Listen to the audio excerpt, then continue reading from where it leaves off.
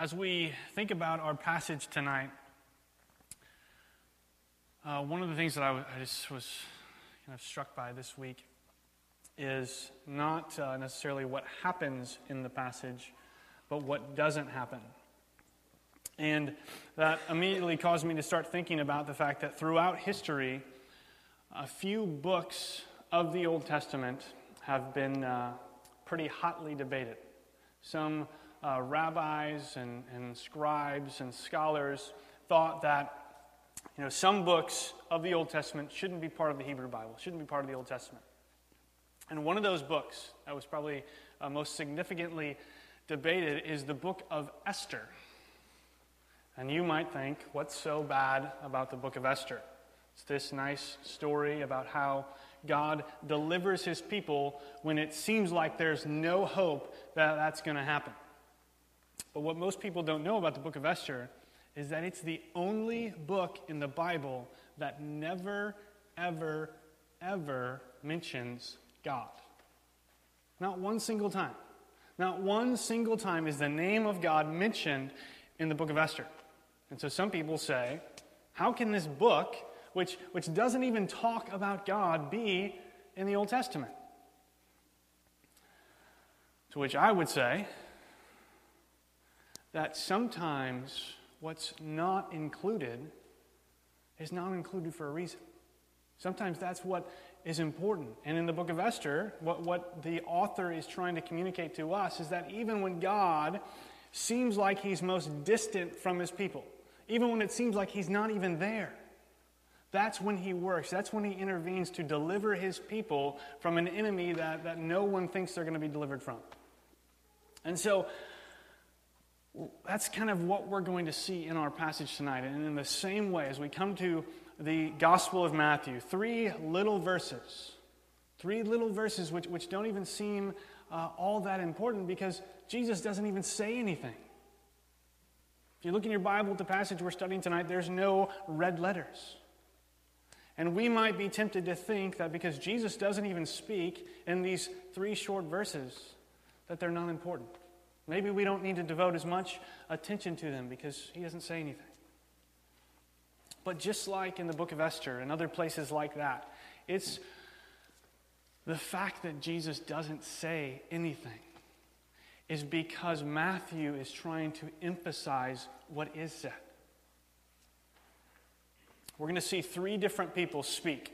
Three different people are going to talk in these three verses tonight. And they're going to show us that what's important in these verses is not what Jesus says about himself. That's not important in this passage. What's important in this passage is what we say about Jesus, how we respond to him, what we have to say about what he does. See, up to this point in Matthew 8 and 9, we've seen Jesus do a whole lot of things. Right? We've seen him heal someone from the worst skin disease imaginable. We've seen him heal this servant from far away without even going to where the guy is. He just says the word and the guy's healed. We've seen him show his authority, his power over creation by silencing the wind and the waves and the storm. We've seen him cast out demons. We've seen him heal other diseases. We've even seen him show his power over death itself. But what Matthew shows us tonight in these three short verses, he shows us that seeing all those things, while it's important, and we need to see Jesus as he's presented in Matthew's gospel, we need to see the things he does in these two chapters. But if we don't also respond to him and have a response to Jesus and say something for ourselves about what he does, then seeing all those things just doesn't matter. So let's read these verses and then talk about how that's shown to us. We're going to be reading Matthew chapter 9, verses 32 through 34. If you don't have a Bible, there's some at the end of the rows. And you'll find tonight's passage in those Bibles on page 814.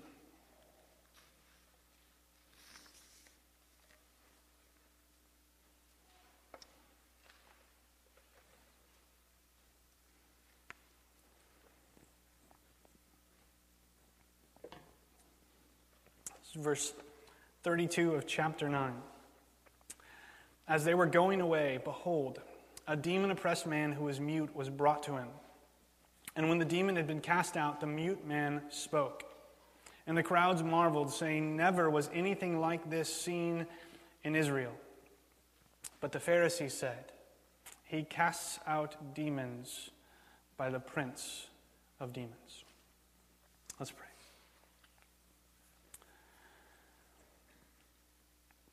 Father, we thank you, God, that you sent your Son into the world. God, we thank you that because he lived a perfect life, and because he died on the cross for our sins, and because you rose him from the dead, that you sent your Holy Spirit into the world to help those who would believe in him. And that just one of the ways that you help us is by inspiring the word that we read. So God, we thank you that you have inspired Matthew to write this passage. That these words are just as much your words as they are his. God, we ask that tonight that they would be clear to us. That we would submit ourselves to your authority and what you want to teach us. God, we ask that you would just protect us from distractions, Lord, and that you would give us focus and a desire to know more of your Son through your word. It's in his name we pray. Amen. As I've kind of said already, the main point of this passage tonight is that what we say about Jesus is important. What we say about Jesus is important. It's not enough to just see who he is in Scripture. It's not enough to see the amazing, the miraculous, these wonderful things that he does. That's not enough. We also need to respond to that. We need to say something about it for ourselves. And so tonight, in our passage, in these 3 verses, we're going to see 3 different people say something about Jesus. And in each of their responses, we're going to see a guide for how we should think about responding to him ourselves. So let's look at our passage. Verse 32 and 33 essentially just introduce what's going to happen. So Matthew starts out by saying, as they were going away. Last week we saw in Matt's passage that Jesus healed these 2 blind guys. He healed them, they regained their sight, and then Jesus is obviously at this point leaving. Matthew tells us that they were going away. Jesus and his disciples are going to move on to other villages and other cities so that they can minister there as well. But as they're doing that, as they're leaving, this mute man, this guy who can't speak, he was probably also deaf. Those 2 are usually connected in Scripture and in reality. And so this guy is brought to Jesus so that Jesus can do something about his condition. And Matthew tells us that a demon-oppressed man who was mute was brought to him. So it's not just that this guy is mute. It's not just that he has a physical problem. Matthew specifically connects it because he wants us to see this. That sometimes, not all the time, but sometimes physical problems that we have, not being able to speak, not being able to hear, not being able to do other things, physical problems sometimes are caused by demonic activity, by demonic influence. That's what this passage tells us. And so, this man is brought to Jesus with a not just physical problem. He had a physical problem, right? He couldn't speak. But we shouldn't get confused and we shouldn't think that he couldn't speak because there was something wrong with his vocal cords or something wrong with his tongue or he had laryngitis. That's not his problem. He doesn't have a physical problem. Matthew tells us he has a spiritual problem. And so like any spiritual problem, he needs a spiritual solution. He needs some sort of spiritual remedy to fix his spiritual problem. And that's exactly what Matthew's going to tell us that Jesus does for him. He doesn't fix him physically, he fixes him spiritually. And what we see about this guy who comes to Jesus, who's brought to him, right? He can't even express what he wants Jesus to do. He can't say in his own words, Jesus, please heal me. Jesus, please fix this. Jesus, please cast out this demon that's oppressing me. He can't say anything. And so someone who's in his life brings him to the place that he needs to be to receive this spiritual healing that he needs. And so right there, we should see application. That there are going to be people in our lives who don't know what it is that they need to have their spiritual problems fixed. And we need to take them to a place or to a person where they can get that healing, where they can get that restoration, where they can find redemption. Sometimes that person's going to be us. Sometimes we're going to be the person that God has placed in someone's life to give them the spiritual answer they need. And of course, that answer, just like it is for this guy and just like it is for us, to any spiritual problem that we're going to face, is Jesus. The gospel of Jesus Christ answers any kind of spiritual problem that we're ever going to face. And just like this guy, who Matthew just tells us about his inability to speak because of demonic activity, but we know that he has the same spiritual problem that everyone has. Every man or woman that's ever lived, except for Jesus, has a spiritual problem of sin, right? All of us, no matter who we are, no matter how old, how young, whether we're male or female, whoever we are, all of us are under the wrath of a holy God because of sin and completely unable to do anything to change our status before Him. He's God. He's up there. We can't rise up to His status. And so what He did is He became flesh. He became a human being in the form of Jesus, who's fully God, fully man, so that He could redeem us, so that He could fix and answer this spiritual problem that everyone faces. And so while in this passage tonight we just see Him fixing this guy's spiritual problem that causes a physical problem, and him not being able to speak, we should also see here something that points to the fact that Jesus is going to answer every spiritual problem. So in verse 33, Matthew tells us that Jesus casts out this demon, the demon leaves, and the guy speaks.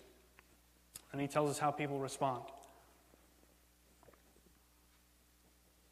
At the end of verse 33, he tells us, he said, the crowds marveled, saying, never was anything like this seen in Israel. The crowds are amazed at what Jesus does, just like we would be, right? If we were there, if we were here today, and we knew someone who couldn't speak, who couldn't say anything, and all of a sudden someone walked up to them and did something that we didn't see, and then they start speaking, we would be amazed. We should be. These people should be amazed. They've seen Jesus do all these things, and they're amazed by the things that He does. But the problem is that's all they are. That's all they say. They say, we've never seen anything like this before. Never before in Israel have we seen anything like this. But you don't see them asking for it to happen to them. It's not enough just to be impressed and inspired by what God does in someone else's life. It's not going to redeem me or change my spiritual problem just to see what God does in your life and me be excited about it. These people, instead of saying never before has anything like this been seen in Israel, they should be saying that, and they should be saying, I want to see it happen in me. I want to see Jesus do something like this for me. But they're not. They're just simply amazed at what Jesus does while they fail to realize who He is. Certainly, their response is better than what we're going to see of the Pharisees. It's a good response to be amazed at what God does, but it's also incomplete. Let's look at how the Pharisees respond in verse 34. Matthew tells us that the Pharisees said, He casts out demons by the prince of demons. So the Pharisees, as you might remember, are this group of Jewish religious leaders. They're the people that are in charge of most of the synagogues. They're kind of the political powerhouse in religious life in Israel. And so they're going to be people who are going to try to keep the law in all the smallest details of it. They're committed to trying to do whatever it takes to keep the law, to earn God's favor. That's what they want to do. And as we've seen them in the Gospel of Matthew up to this point, what we've seen again and again and again is that they come into conflict with Jesus. And that conflict has been kind of steadily getting worse and worse and worse. They don't like the fact that the crowds like him instead of them. Right? They don't like the fact that Jesus is drawing all these people to himself and that people aren't coming to them for advice anymore. They don't like the fact that Jesus is healing people. Right? He's doing these miraculous things that they can't do. They don't have the power to do, and they don't like that Jesus does. They don't like the fact that when Jesus healed the paralyzed man, he said, "Your sins are forgiven." So they reject him. And they've been steadily getting worse and worse and worse and worse. But tonight, in this passage, in verse 34, they kind of take it to a whole another level. Right? This is where they take what Jesus is doing, and they don't just say that he's doing it wrongly. They say that he is serving Satan. They're saying he casts out demons by the prince of demons. The prince of demons is Satan, the devil. And the interesting thing about this, though, is that what we see here is we see them get to a point where all the crowds have already gone. Right? Because as we've seen Jesus do these things in Matthew 8 and 9, one thing that we've said over and over and over again is that they show that Jesus isn't just a man. Right? No ordinary man can do the things that he does. Sure, people in history have healed people. Elijah even raised the dead. Some people have even shown power over creation, given to them from God. But no one ever in Israel's history offered forgiveness of sins through themselves, apart from the sacrificial system. And so Jesus is doing all these things that are showing to the people that he's not just a man. And finally, the Pharisees come to the point where they've got to admit it. They have to acknowledge that the crowds are right. They have to acknowledge that what Jesus is saying is real. He's not just a man. But then they take it completely the wrong direction. Instead of saying that Jesus is who he says he is, that he's the Messiah sent into the world to redeem it, that he's the Son of God who's going to overturn the curse of the fall, instead of admitting that, which they've been waiting for as a people, even these religious leaders who would have known the law, would have known the Old Testament better than anyone else, they didn't want to admit that what it said was true. And so instead of that, they say he's not just a man, but he gets his power from the devil. He gets his supernatural power from there.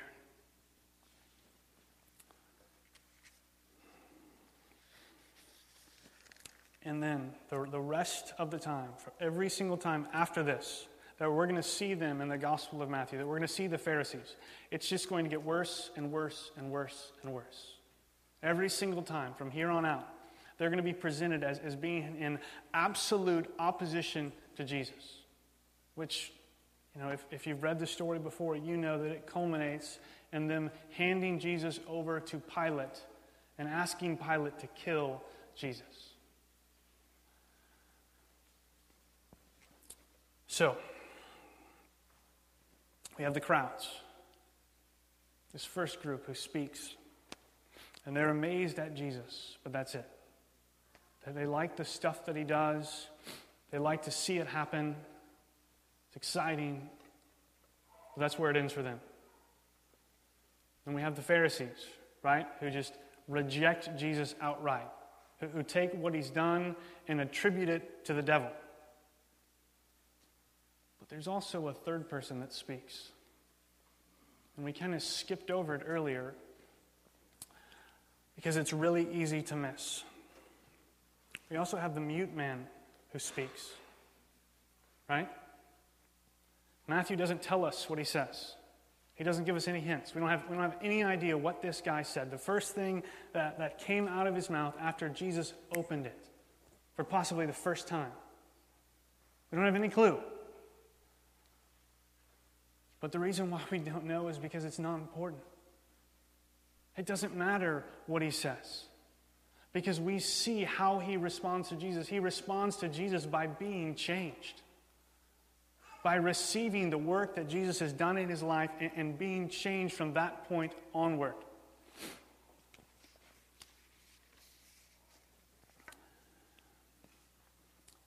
And what this shows us, these three people, is it shows us three different ways that people respond to Jesus. The first group are those people who are amazed at what Jesus does. They want the big show. They want the gifts. They want Jesus to buy them a new house, to give them a car, to do all these great things so that they can feel like they're justified in following him. They're not following him because of who he is. They're following him because of what he does. The Pharisees reject him outright, so clearly we don't want to imitate them. And then there's this guy. There's this guy who simply receives what Jesus does. And that's the main difference between these three groups. The main difference is that this guy doesn't do anything. He's brought to Jesus by someone else. Someone else speaks for him to Jesus. The only thing he does is stand there and get his life changed. He can't do anything for himself. He can't fix his problem on his own. He's probably tried. He's probably seen other people expecting something to happen, and it didn't. It's only when Jesus steps into his life and intervenes on his behalf that something changes for the better. And obviously, we should all there see a picture of our own lives. We should see a picture of the gospel. We should see a glimpse of what it is that Jesus does for each one of us. And I just have to imagine that from this point onward in this guy's life, all of it looks back to this event. Every single word that he spoke from that point onward, he knew was a direct result of the fact that Jesus opened his mouth, cast out this demon, freed him from its oppression, made him able to speak. So that whenever he said something that was harsh or discouraging or lied or was rude or insulting to someone, you have to imagine that he thought about the fact that he was misusing the gift that Jesus gave him. And whenever he did something right, said something true about Jesus, sung songs of praise about God and the gospel, he would know that he wasn't doing anything special. He wasn't doing something out of his own power. He would look back to that moment and think, I'm doing this only because he did that for me. It's the same way for us in the gospel.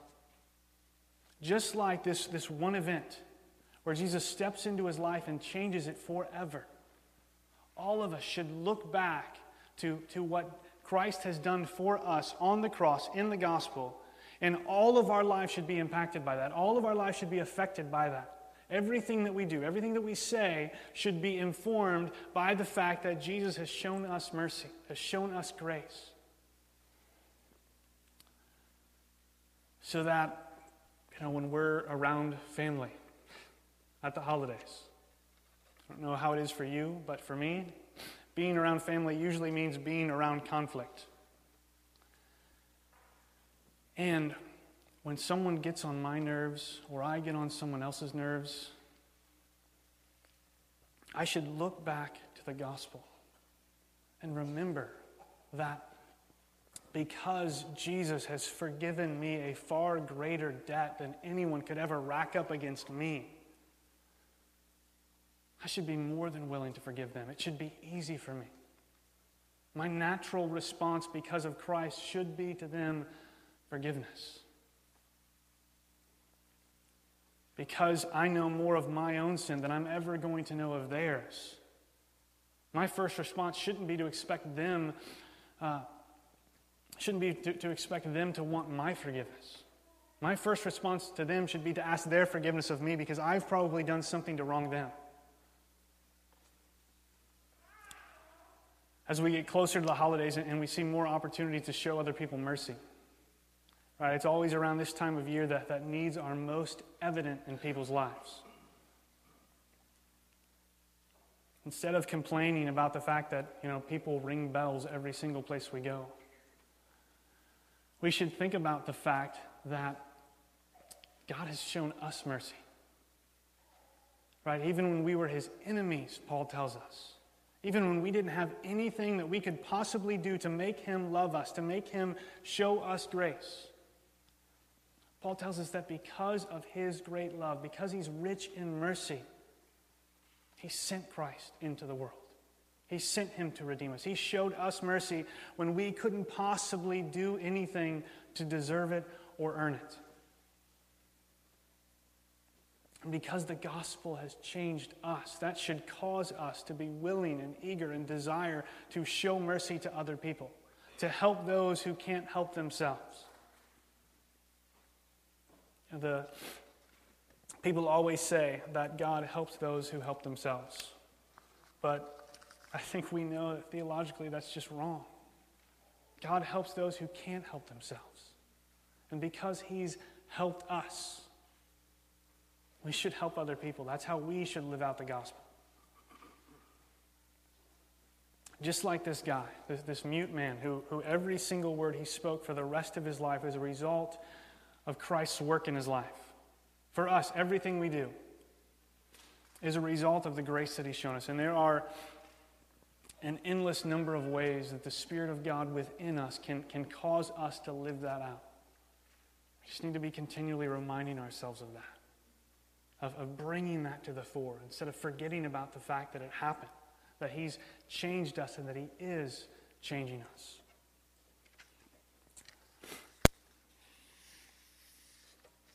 That's exactly why we celebrate the Lord's Supper every week. Because that's something, even though it shouldn't be, even though remembering the gospel should be just as natural for us as this guy would have remembered what Jesus did every time he spoke. It's not. We forget about it. We get busy with life. We get distracted by all the stuff that comes into our life, all the stuff we've got going on. We forget about what Jesus has done. We forget about the fact that every moment of every single day is because of him and us. So we celebrate the Lord's Supper every week to bring it back, to remind ourselves that these things, his work in us, actually happened. It actually changed us. We are different. We are new creations. We don't celebrate his death just because we like death. We celebrate it because the fact that Jesus died a painful, a violent death, the fact that his blood was poured out, the fact that his body was broken, we celebrate that because that has meaning. It means that he really did bear the penalty for our sin. Not just what we did once, but who we are as people. And that he bore all of my sin and all of your sin, past, present, and future.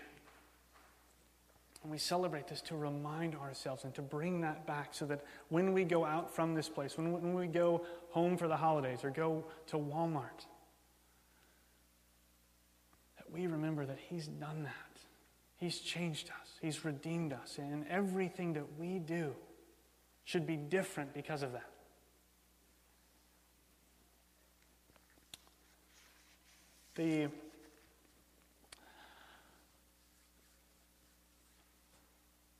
In the book of Isaiah, Isaiah is looking forward to the cross. He's talking about this Messiah who's going to come. And he describes Jesus as being like a lamb that's led to the slaughter. He says that he opened not his mouth. Jesus, who's different than this man, who has the ability to speak, who's not facing any kind of oppression that's keeping him from that. At the end of his life, He's there before the Pharisees. He's there before Pilate. And instead of saying something that would get him out of it, instead of simply speaking a word that would bring angels at his defense, Isaiah tells us that he's silent. He silently endures death so that he can give this man, in Matthew 9, this man that we've seen tonight, so that he can give him the ability to speak and not just say whatever he said that day, but to speak truth about the gospel to other people because he's been changed. And his silence gives us the same privilege, the same grace, the same mercy. Let's pray.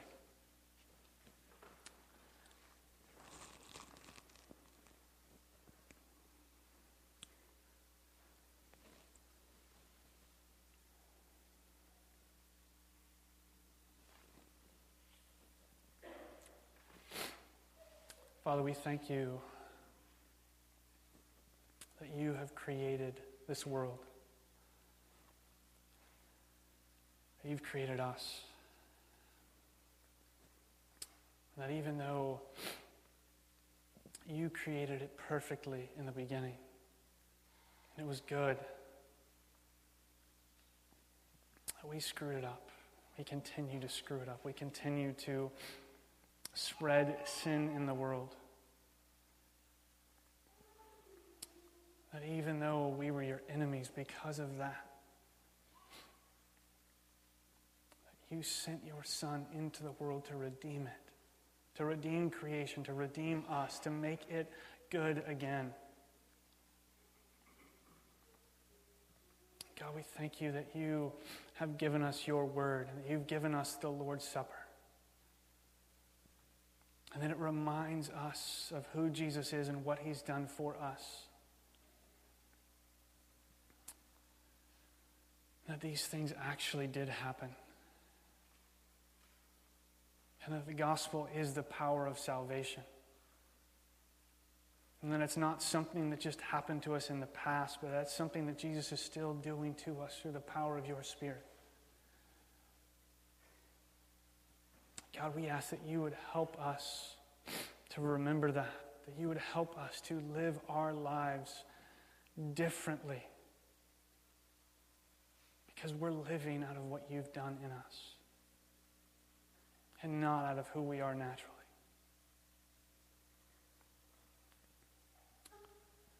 We thank you for the grace that we have